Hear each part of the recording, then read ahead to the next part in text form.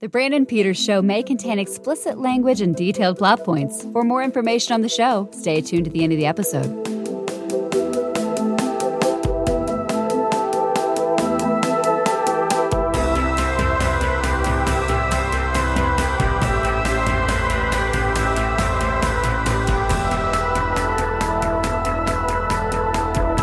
And now, here he is, Brandon.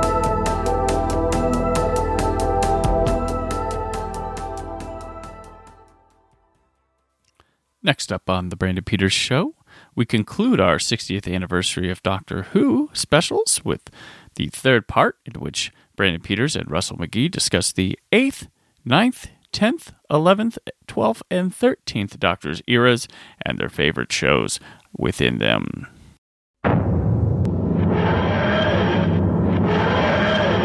Look, I can't make your dream come true forever, but I can make it come true today. So we will we'll pass by the 8th Doctor. No.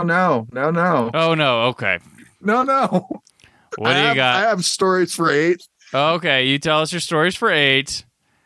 I have, of course. I did not go with the TV movie. I'm sorry, but like for me, that the writing's not where it needs to be, and I don't even blame Matthew Jacobs on that. Okay. I think with the cuts and the thing that we were talking about earlier, as far as also the rights between BBC, Universal, and Fox, I think something got lost in translation. And as a result, we just were missing elements. It's kind of like what you were just talking about with the work print. The work print of the TV movie is actually better than I think the one that we've all seen properly as far as released.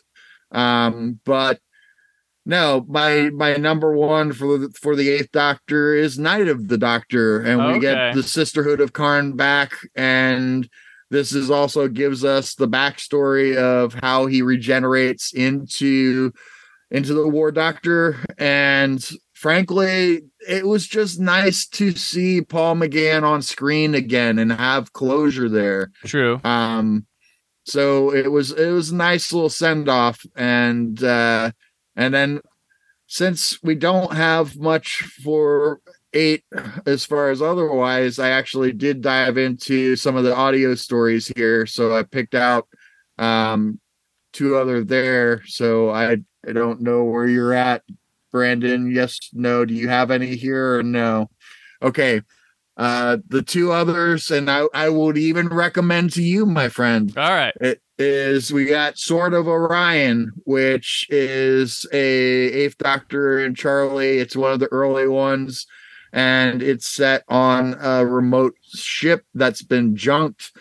And again, it's a Cyberman story, but like it's a really creepy Cyberman story, and just a really solid piece that has been developed as far as audio. And then the last one that I have, my third choice here, is a fan favorite that Robert Shearman actually wrote with Paul and Charlie. And it's called, if you don't know it, it's a Christmas special. It's called The Chimes of Midnight. Yes, I've heard of that one. I've always meant to listen to that one. I never no, my wife and I actually listen to it every Christmas season. So we usually listen to it as we go out east to go visit her family in Virginia. Oh, okay. But it's an interesting little piece where the twist is, and yeah, I'm going to give a spoiler here. The main villain is actually a house that's come to life. And there's this whole thing with time that keeps happening, that it's using time to actually stay alive and feed off of people. And it's a murder mystery of you don't know who's killing the people off until the very end. And so it's interesting. And because of an earlier story with Charlie where she literally should not be alive, but because she went with the doctor, she's alive. Okay. They changed time as a result. And so there's a a maid from Charlie's childhood that they run into, and it screws up time because of her finding or seeing Charlie alive. Excuse me. And so as a result, like, there's this whole thing that happens that warps time. And so, as I said, there's a lot of like just time within the world that's played with, and not just in a time travel way. So it's an interesting story and a lot of fun. So next, since you wanted to do the Eighth Doctor, I guess we will now move on. Yep. To the Schalke Doctor. Yeah. Awesome. I kid. We will go to the Ninth Doctor. Do you want to come with me? Because if you do, then I should warn you.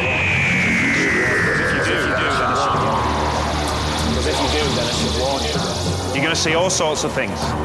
Ghosts from the past, aliens from the future, the day the Earth died in a ball of flame. It won't be quiet, it won't be safe, and it won't be calm. But I tell you what it will be. The trip of a lifetime. So, Doctor number 9, Russell. What's number 1? Number 1, Father's Day, my friend. Same here. This is like we talk about concepts, great things. This takes that Aztecs thing to a whole new level that I talked about at the beginning. But yes, go ahead. This one. No, it has a callback to a setup from the very first episode with Rose that they pay off here with the story, which is the Doctor asks Rose if she wants to join him in the TARDIS, and she says it can travel in space. She doesn't go in, and he actually leaves for a second, comes back and says, "Did I mention it travels in time?" And when he does that, she then jumps in, and that's where we get her going off onto adventures with the Doctor. I bring that up because it's a big point in what happens here with Father's Day, because she manipulates the Doctor. There's no way around it. She manipulates the Doctor into going back to see her father because he died very early on in her life. And that to me is huge, because like, who wouldn't, if they had the opportunity to use time travel, would not want to go see a loved one that has passed in their life? It's like, my dad passed whenever I was going into high school. So this story just resonates with me in a huge way, because like, I understand that grief. I understand why she would have that need as a human being. Yeah. And I just think that the writing is very smart and very emotional, and really can connect with an audience in a way that we hadn't seen before in the classic series, because, Russell T Davies was trying to get us to be more emotionally invested with Rose. And I think this exemplifies that. And I think this is a great story in that way. Yeah, and I love that this brings full force the explanation, which would keep going through the series, these fixed points in times of things that have to happen and you can't change, and then just see what happens when you do try to change, which basically forces you to go back and leave it. And then the sadness of I remember this woman sitting with him when he was or to talk about this woman with him when he died, and it ends up being her. Which is this is like one of the best Doctor Who episodes, like, period. It's just so poignant. So good. And I think it tends to get over. I think people recognize it, but I feel like it got overlooked for such a long time. Like, this is agreed, big time. Agreed. So that was my number 1 as well. On number 2, I have The Empty Child, because those gas mask kids. Number 3 for me. Introduction to Captain Jack, the gas mask kids. This is Stephen Moffat jumping in here. This is just so effective. This is scary as hell. And then the Doctor Dances follows this with everybody wins, Rose. Everybody. It is. This setup here is just great. I don't know what else to say. Just the settings, the creatures, the idea, putting it in a war story, mixing it sci-fi, like the bombings and things. Like this is why the show came back so big with stuff like this. So another thing that sticks out for me with, in particular, this first episode of the two-parter is that there's a huge social commentary, and like in my script writing class to try and point this out to the kids, is that there's also the whole thing that's going on with social commentary of the fact that she was pregnant and had a child out of wedlock. And that's right. Taking that into context for the time in World War II and what that would mean. And it doesn't have as hard hitting a meaning today as it would have then, but it was a huge statement, and it was interesting that they brought that in and made that part of it. And it was a big part of the story because of her basically denying that he is even her child, and that's the whole idea of the empty child in the first place. So Stephen Moffat hitting it with all cylinders firing here.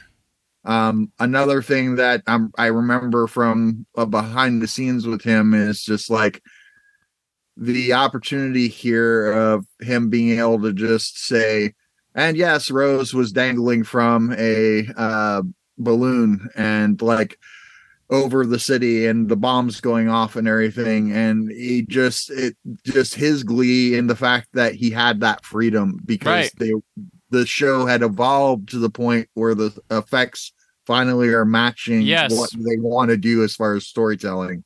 Yeah, because there's a classic tale of like the BBC being like, what the hell is this show, when you have like Sylvester McCoy Time in the Ronnie and stuff happening when Star Trek The Next Generation's on TV. Like, you know. My third one here is Bad Wolf, because I always enjoyed incorporating the modern times into it, because there's the Big Brother, there's the Weakest Link incorporated here. And I think that's really fun, and showing Doctor Who will stretch and join society and the pop culture times to do things. And it's kind of also got a creepy sense of like what's really, they're separated, what's going on here, what's happening, ends up being Daleks. But just really neat, this mystery, this unease of like, it's all happy-go-lucky, it's fun, I recognize this stuff, it's neat to see them into it and using that as a concept. And I think that's a really, really cool one before the finale, which the finale is good too. But I like this setup and these like them trapped in each a different reality show.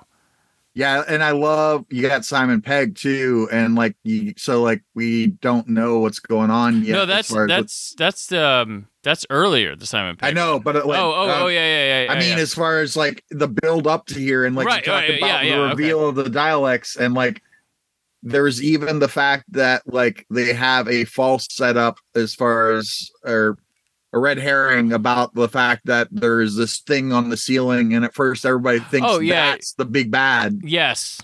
Sorry. Yeah, I get you. Okay. Sorry, and that's why I was going there. That's gotcha. Okay.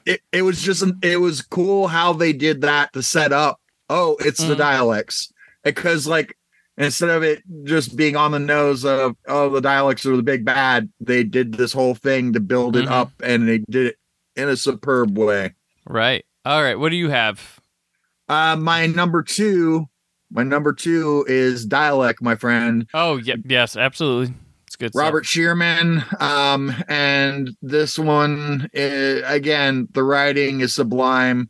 The idea of there being a lone surviving dialect from the Time War, and then just how the dialect talks to the Doctor, and the Doctor reacting to it in a way that's almost I would say like he's going through some sort of post-traumatic stress as far as from the war itself, and like he actually is reacting in a way that is more like a dialect, and that's a huge reversal. And it was really, really cool. And Rose being the heart there and trying to actually empathize with the dialect, and just not knowing the history And then, of course, all hell breaks loose and the Dalek goes on a rampage. Right. And we get classic Dalek mayhem. Of course. It's delicious. So the Doctor Who magazine says number 1 is The Empty Child and The Doctor Dances. They count it as one story. Number 2, Bad Wolf, Parting of Ways. Number 3 is Dalek. And number 4 is Father's Day. So we were right up to snuff with them. There we go. We move on to still in the RTD1 era with the 10th Doctor, Alonso. Yes. You have no way of resisting. Well, you got me there, although there is always this. A sonic probe? That screwdriver. It is harmless. Oh, yes. Harmless is just the word, that's why I like it. Doesn't kill, doesn't wound, doesn't maim. But I'll tell you what it does do. It is very good at opening doors. Which I have picked for number 1 here. I have, from the specials, I have Waters of Mars. Ooh, that's a good one. It's creepy. It's the Doctor in a weird place where he's failed Donna Noble. He's in this place of he's been going through this journey by himself, and it's a thing where it's got a great monster, great concept. Gemma Chan in Doctor Who. I love seeing these stars before because Daniel Kaluuya is in the one of the specials leading up to this as well, and it's a space station. He knows they're all going to die there. Yeah. Goes against says I should leave, goes against his own thing and decides to stay and help and then save some of them, and feels like, oh no, history would be the same. But I did, he's all, and then, at the end, the woman who is the big difference maker you're not going to do that. And then takes herself out. Like this is big. This is heavy stuff here in Doctor Who right before the end of the Tennant era, because it's followed by the End of Time 2-parter, where's the David Tennant regeneration story. But this has got everything. Got the horror, sci-fi concepts, character stuff with the Doctor. Am I right in thinking, and sorry, Brandon, but is this also the one, because it's been a while, where David Tennant has that big monologue about him having the right and the power to do, like, he goes on the tirade, and she's like, "No, you don't." Very undoctory. Yeah. Yep. Thank you. Yep. That's Yep. No. Waters of Mars. Yeah. The specials were. This was the one of the specials, in my opinion. Yeah. I would concur. He probably should have gone out and Journey's End, but we got this. So here we are. So what's your number 1? Well, I'm just going to say this up front, and this was not on purpose, but all 3 of my picks are Stephen Moffat stories. So just know that up. And like my number 1, and again, like I use this story all the friggin' time in my screenwriting class, is Blink. That's my number 2.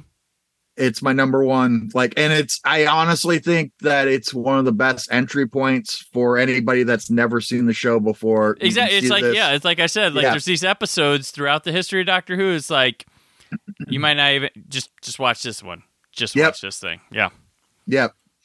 And who'd have thought they would make a villain as iconic as the Daleks, the Cybermen, and Weeping Angels? And that's the thing, man. It's like Stephen Moffat, like, he just gets it as far as like he's able to key into like rudimentary fears that we all have, and like we've all seen those statues on buildings or whatever else, and like, yes, they are creepy. We don't really ever talk about how creepy they are, but they're creepy. Right. And so like to use that and turn it into a thing where like they can move if you blink when you're not looking at them, it's brilliant. Yeah. And like everything also that they're dealing with, again, it's also interesting way of dealing with time without time travel. Because of them actually feeding off of a person's life as far as their time energy, and then sending them into a different point that's not their time.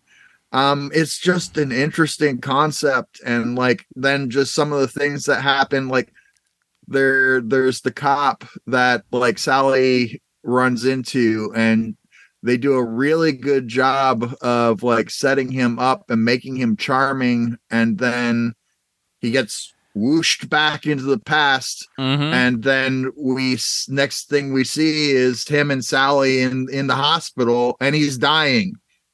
And it's brilliant because like we actually, the way they set up the scene before, we care, we're invested in that character, and it's so quick. It's done so well. Yeah, no, I totally agree with you.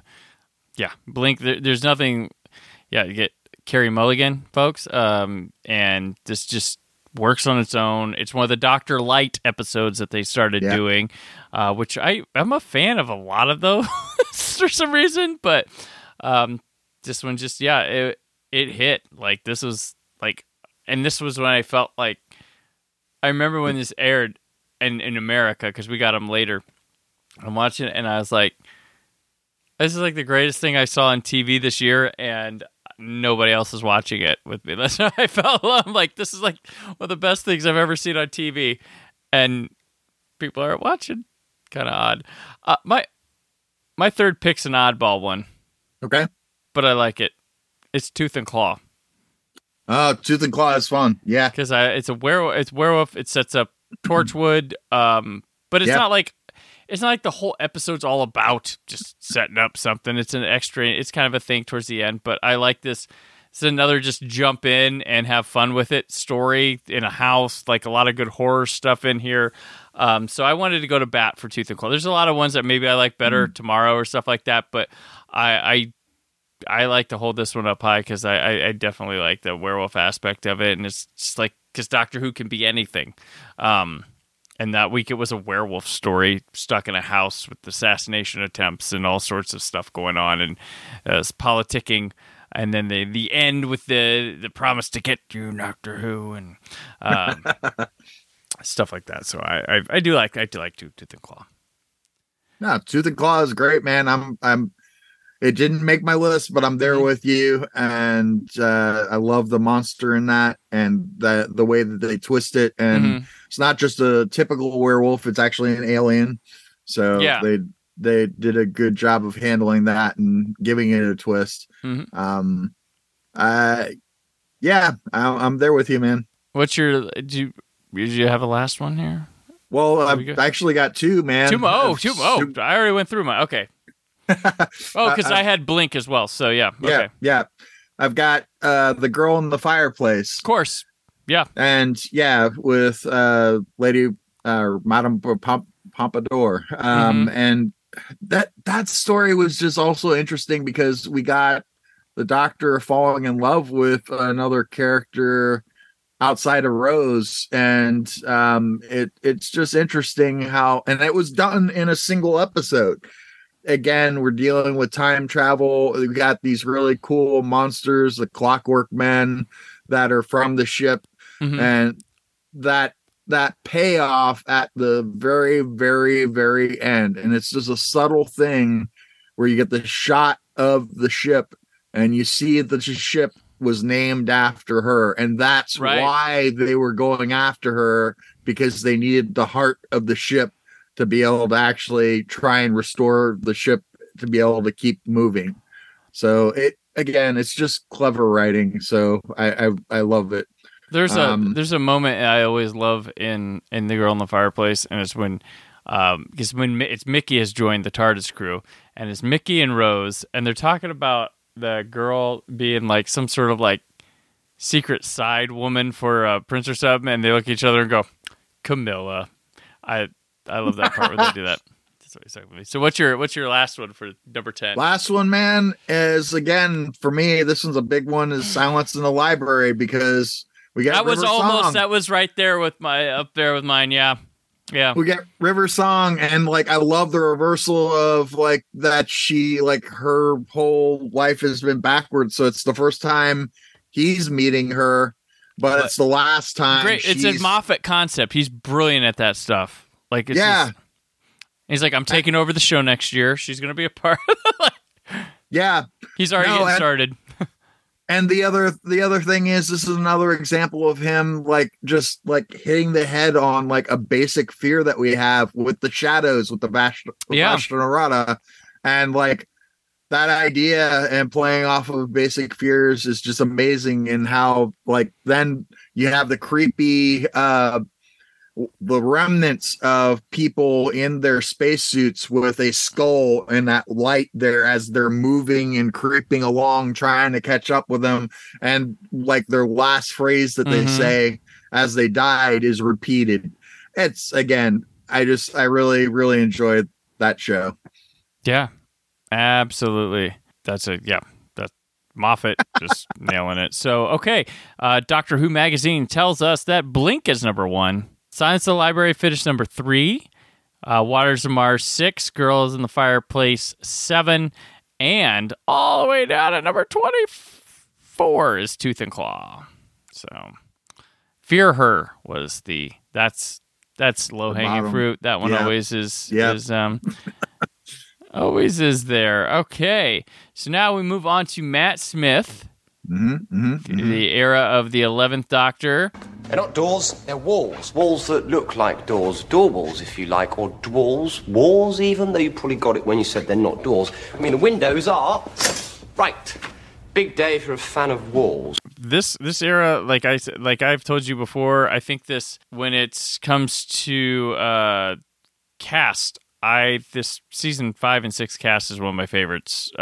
Group of the Amy Rory with Amy and Rory, the 11th Doctor, and Matt Smith was a real surprise because he was coming after David Tennant, and I'm sure this is like the Peter Davison in the 80s, like where we pass, or maybe Pertwee to Baker, like where are we going now?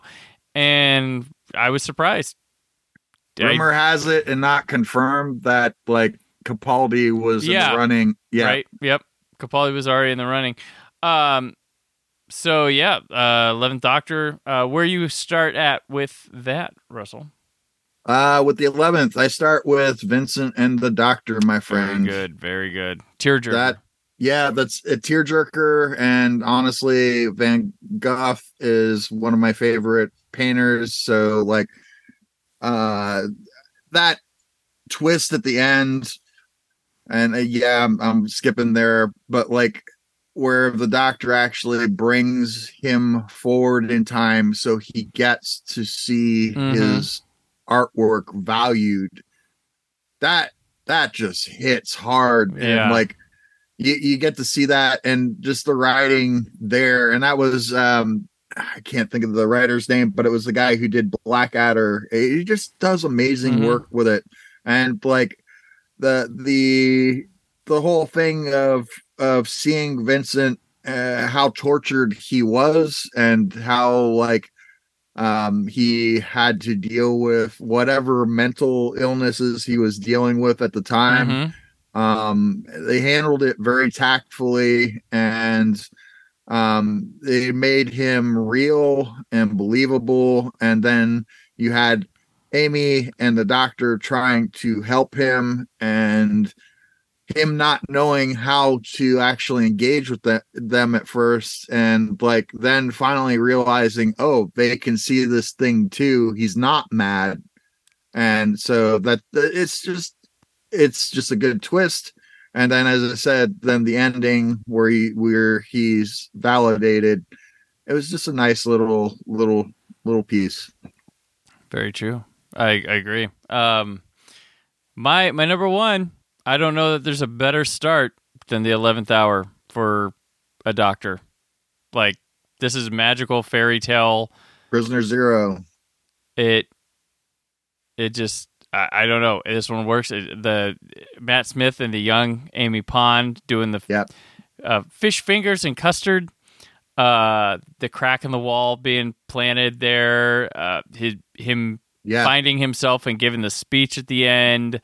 The time thing where it wanders around, like everything's like, this is a hell of a start. Like, there was so much on the table, like so much at risk with Tennant leaving and following, like were people still going to watch this show?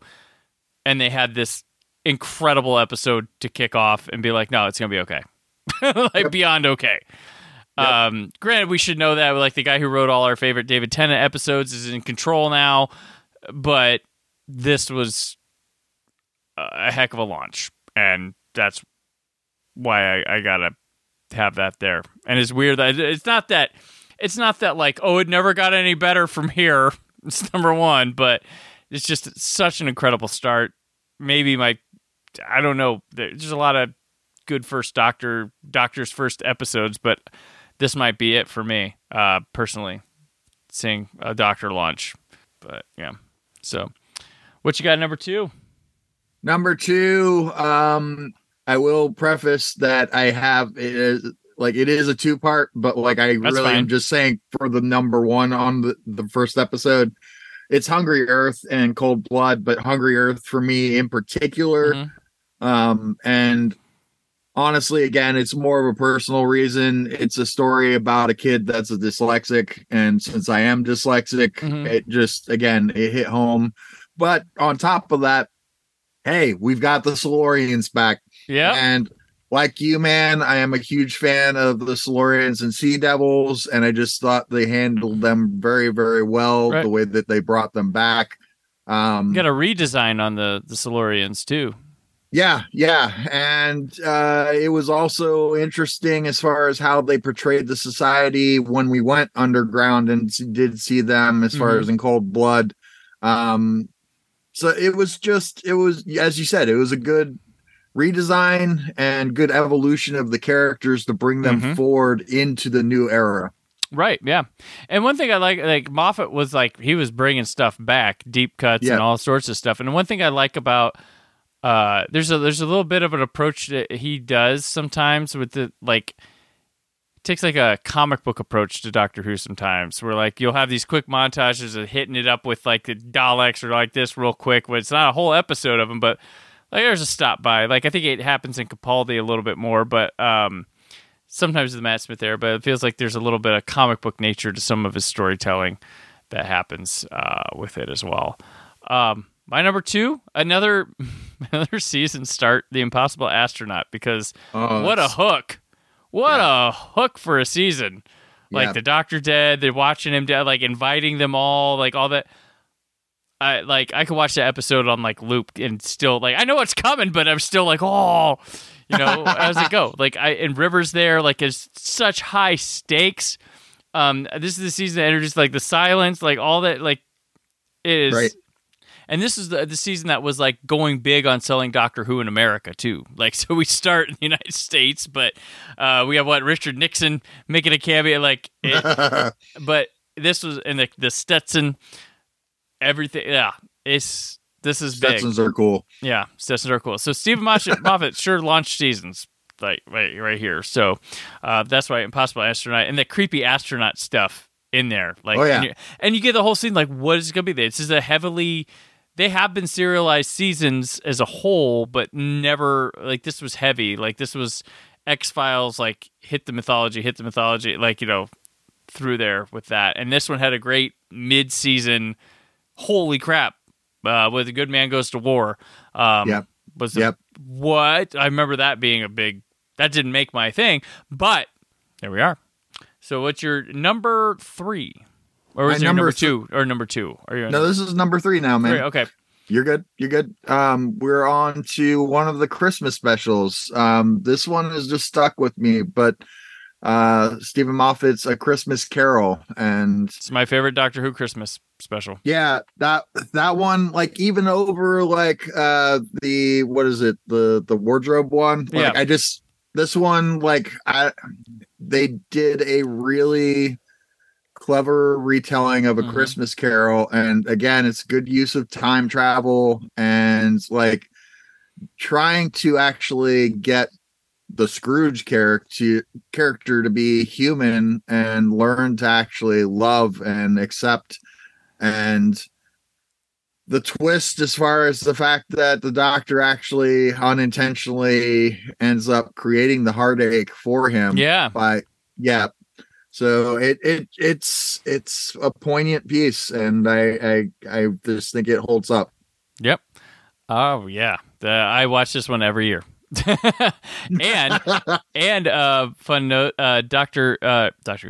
Popcorn did a video for YouTube and Reels and all that stuff of top geekiest Christmas episodes of all time, and they asked me what Doctor Who one to put in there, and I wrote the Doctor Who portion of it. And I picked this one, and then cool. I also made a Feast of Stephen reference in it that I went, yeah. and had them add in the clip from the Loose Cannon Recon of William Hartnell addressing the camera. Awesome. So I was like, I want people to know I know my stuff. So I went like that. And I'm going to go with this one, and it's probably recency bias for my number 3, The Name of the Doctor. This one sets up the big 50th anniversary, and also like just has these stakes. The great intelligence comes back.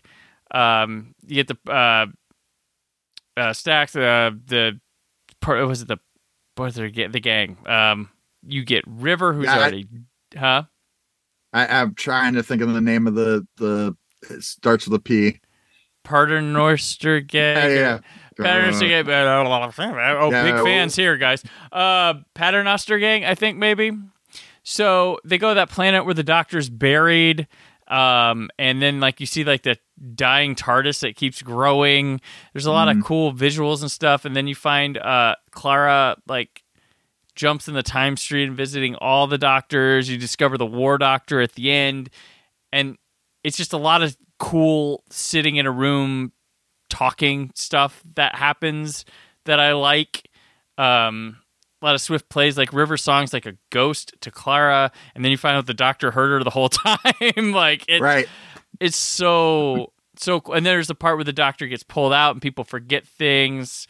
Like Stax tries to kill again because they forgot their friends because the Doctor never was in their life. Like it's a really cool thing, and it feels like Moffat didn't. He was like saving money for the 50th, but like had this limited thing and made this really cool damn episode out of it, and good stuff with Clara as well. So yeah, Name of the Doctor, probably because I just watched it recently because I'm going through the 50th anniversary stuff. So I was like, yeah, so that's probably why. What did Doctor Who magazine say? They tell us that The Day of the Doctor is number 1, of course. Vincent the Doctor, number 2. 11th Hour, number 3. The Possible Astronaut is number 7. Cool.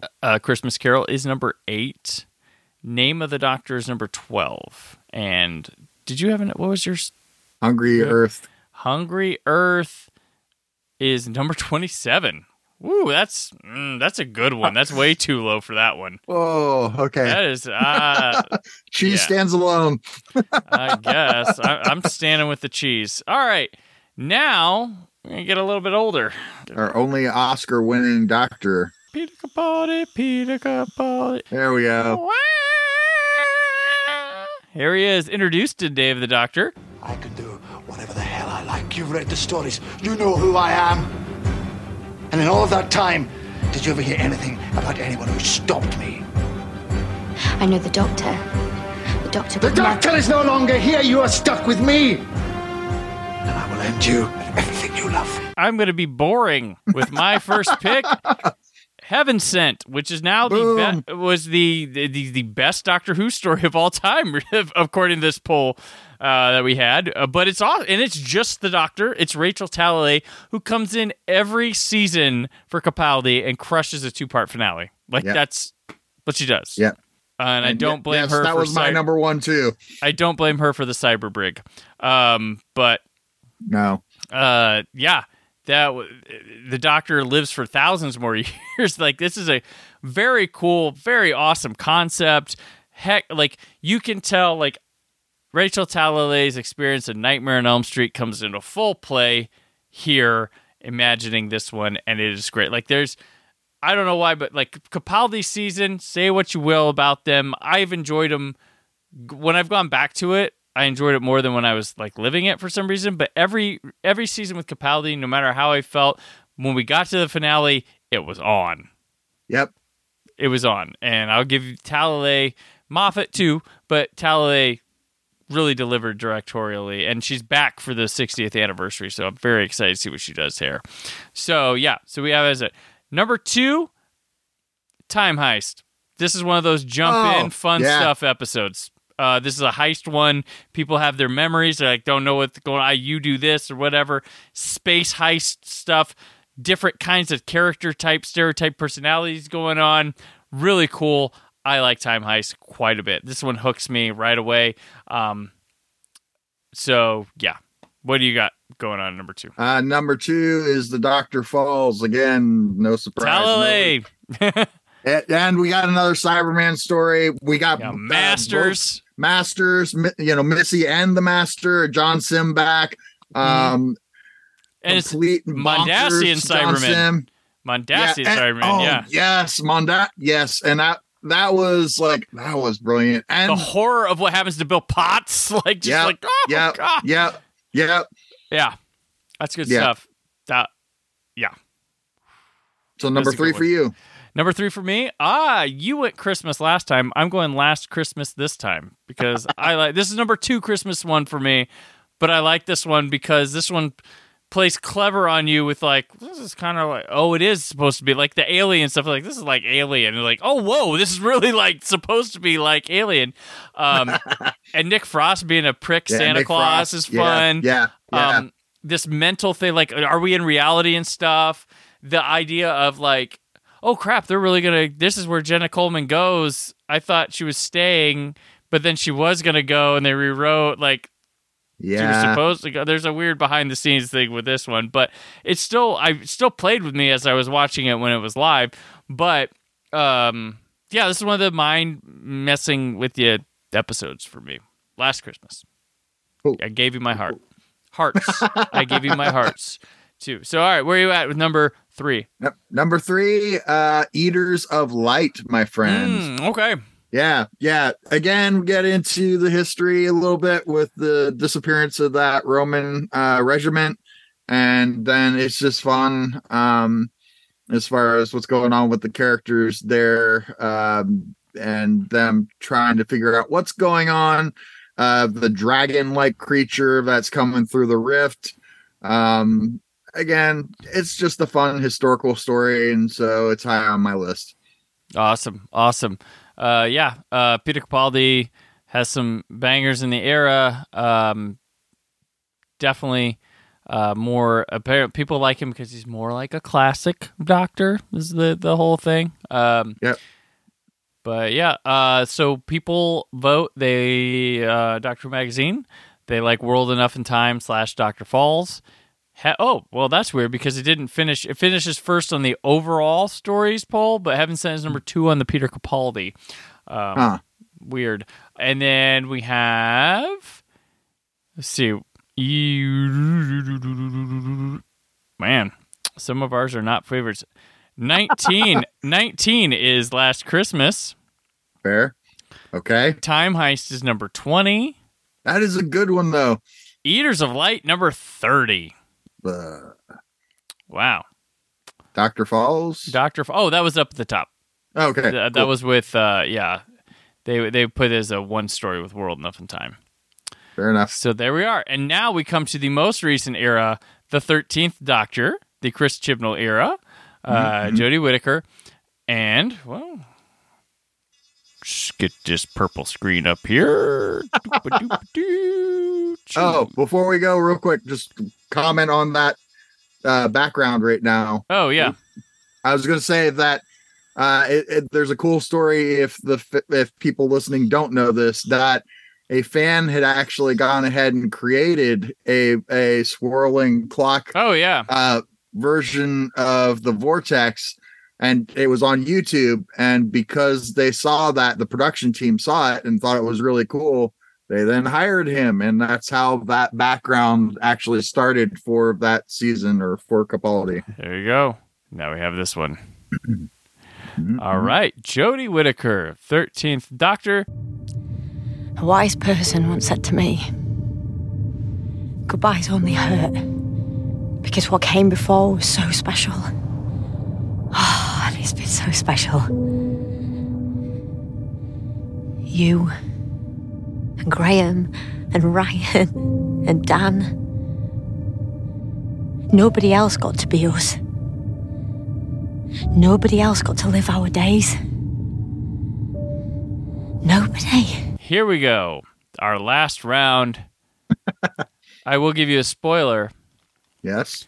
My three favorite stories of the 14th Doctor are The Star Beast, Wild Blue Yonder, and The Giggle. Just those are my top three. All right. In no particular order. All right. Yeah. So what do you have first for the 13th Doctor? Again, it's going to be no surprise at this point because I go with historicals. Rosa, man. All right. Rosa again. Rise up. Well, and this is one where, like, it's not just, yes, it's an American story, but, like, I really like what they did as far as working in with what was going on with Black history and civil rights. And, like, they handled it in a really delicate fashion. They involved our main cast, both They challenge those characters too. Like, Graham gets, like, he does, like, you need to be racist right now, but we have to make this happen. Like, it's not the easiest watch. But a lot of people, like, in the UK don't know the Rosa Parks thing too. That was, like, learning, you know, there's a lot of, and younger people, like, I was listening to something recently where, like, that's not, to us in America, it's like, oh, yeah, Rosa Parks, but over there, not as commonly known. So, and there's a lot, I want to give Chris Chibnall credit. There's a lot of historical figures that I had no clue about that he introduced me to through his show, which that's what Doctor Who is supposed to do. Yeah. He was giving it to the lesson, like the pirate that appears in the Legend of the Sea Devils. Like, that's a real person. I didn't know. So yeah, I'm going to go historical kind of. Yeah. My favorite one that I absolutely love is The Haunting of Villa Diodati with Mary Shelley. This is my mind robber stuff, historical stuff, monster stuff. Yep. Because it's where, and a romp a bit, but then that lone Cyberman comes in. It's another Cyberman story, man. It is. But boy, did he make Cybermen scary again. Oh, yeah, he did. And there's a part where you're like, is he going to kill a baby? Yeah. Is he going to kill a baby? Like, it is. And there's you know, some challenges to characters, hard decisions made. And this thing just cooks. Like, this is a masterpiece. It's intense. It's intense. This is awesome. So that's my favorite Jodie Whittaker one. What's your number two? Number two is Village of the Angels, man. That's my number two as well. It's so good. It is so good. It's so good. And that fucking twist at the end where, like, they turn her into an angel. Yeah. Like, I was like, where is it going from this? Yeah, not far, but it's a great cliffhanger. Yeah. And they introduce us to what's his name, the character that ends up going with Yaz and Dan on their adventures, Jericho. Yes, yeah. He's awesome. And it's an intense story. It's one of the best Angel stories too. Yeah, this is to be right up there. Like, yeah. That's it. And not even a Moffat story. Is I don't know the writer's name, and I apologize if they listen. Yeah. It's the only writer that isn't Chris Chibnall attributed to this season. And I forget what other story she was with. I think she was Villa Diodati. I think that might have been what she was with. But yeah, that's a hell of a story. My third, I have Spyfall Part 1. It edged out Demons of the Punjab, which I want to mention because that's a great historical. But Spyfall Part 1 got me stoked for that season. And I know Fugitive of the Jadoon is a popular one in there, but this kicked off and running, especially. So Jodie's first season, I think, has a lot of great, terrific individual episodes. But as a season, there's nothing gluing us. And at the end of it, with that Battle of Ranks, that was probably the worst episode of that season for me, and left me nothing wanting to come back. And then there's this Dalek story that happened for a special, but that season was like a whole lot of, what does this add up to? And I wasn't excited to come back for Doctor Who again, even though I like some of the, like, and I go back to season 1 or season 11, and I'm like, oh, Witchfinders is good. Takes you away is good. Right. I like it. Takes you away. Like, Rose is good. Punjab. Like, what's my problem? It just didn't all, like, it was just all like one-offs. But when that's the problem. But when Spyfall hit and it had that cliffhanger in the plane, it's the master. Like, what is all? I was just, and that one hit the ground running. It had big budget like stuff with Doctor Who. There were car chases, motorcycle chases.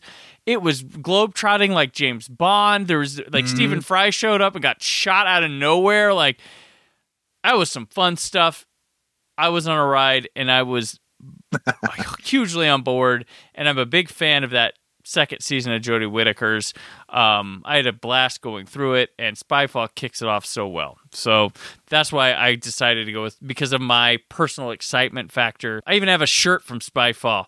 Because of, it's my how to land a plane without a cockpit. That's the card. But yeah, that's why I went with Spyfall for my third pick.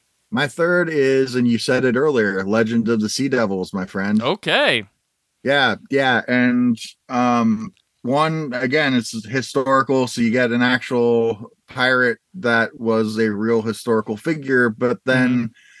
I think it was, again, another good handling of bringing back a classic character or characters, and like this rogue sea devil that is the leader of them. Right. It was really a rock solid, fun character. Yes, I went there. Fun character as far as that they develop. And then there's just a lot as far as them going from the island and then to the ship and dealing with the Sea Devils technology and stuff that they have to undertake. And I also, like you were talking about the redesign with the Silurians, this one, it was interesting because the redesign, it definitely has a redesign, but like, it still feels more like the classic very beholden Sea Devils. Yeah. They just added a blink. It blinks now. Yeah.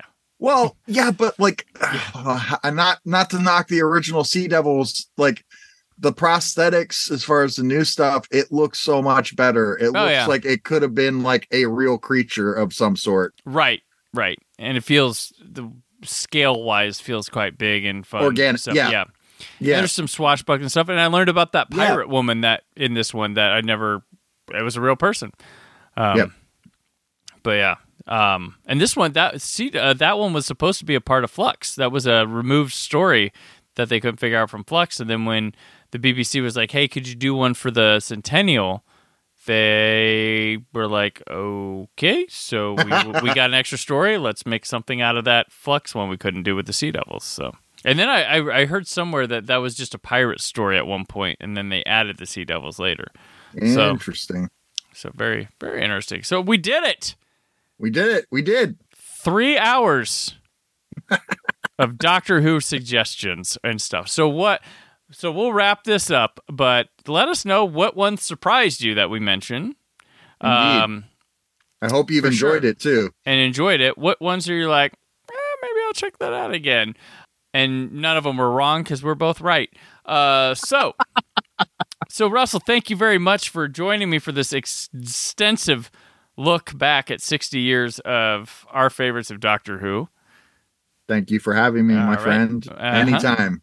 Anytime, anyplace. More Doctor Who. We're going to bottom 3 Doctor Who's next week on the Brandon Peter. No, I don't like doing that. I don't. Oh, Jodie Whittaker's stories that people voted. Power of the Doctor. Oh, yeah. Power of the Doctor was number 1. The Haunting of Villa Diodati is number 2. They put Flux as one story at number 12. Okay. Rosa was number 4. Spyfall was number 6. Legend of the Sea Devils number 22. So I mentioned Punjab, that was number 5, and the least liked one of hers was Orphan 55. So there we are. That was the Jodie Whittaker era. And we head on to David Tennant returning as Doctor number 14. As of this airing, comes this weekend. But be sure to watch the colorized Daleks if you are in the UK. Russell, where can people keep up with you? You can find me through indianapublicmedia.org or through bigfinishproductions.com. And if you just search my name there, you'll be able to find all the stories I've worked on for Big Finish. And last but not least, I also want to plug starrynightproductions.com. We also have been doing audio stories on our own independently now, and just did The Wonderful Wizard of Oz as a co-production and have done all right. We've already won 9 communicator awards with that production. So, check it out if you can. The first episode has actually been released through soundbooth.com, soundbooththeater.com. And again, thank you for having me, Brandon. Mm-hmm. Thanks for being game to do this one. Very, very fun time here. So there we go, back. All right, so I'm on the socials at BrandonForkUHD. You can find all things podcast stage and awards at popcon.us. Next week begins a new series with Scott Mendelson and myself as we kick off Farewell DCEU and heading towards Aquaman and the Lost Kingdom. Scott and I will be looking back at what we assume will be the end of a certain run of DC Comics movies with us kicking off, and we will have special guests that will appear in the following weeks. So, until then, stay film positive. Thank you for listening. The Brandon Peters Show is a Creative Zombie Studios production. Produced by Brad Shoemaker and Brandon Peters. Written and edited by Brandon Peters. Announcer vocals by Jessica Alsman. Theme song by Metavari. Web design and show art by Brad Shoemaker with Brandon Peters. All music and clips featured in the episode are property of their respective studios, and no infringement is intended. Additional information on this and other episodes at BrandonPetersShow.com. For any inquiries, press opportunities, or sponsorship, contact mail at BrandonPetersShow.com. The show is available on Apple Music, Spotify, or anywhere podcasts are found.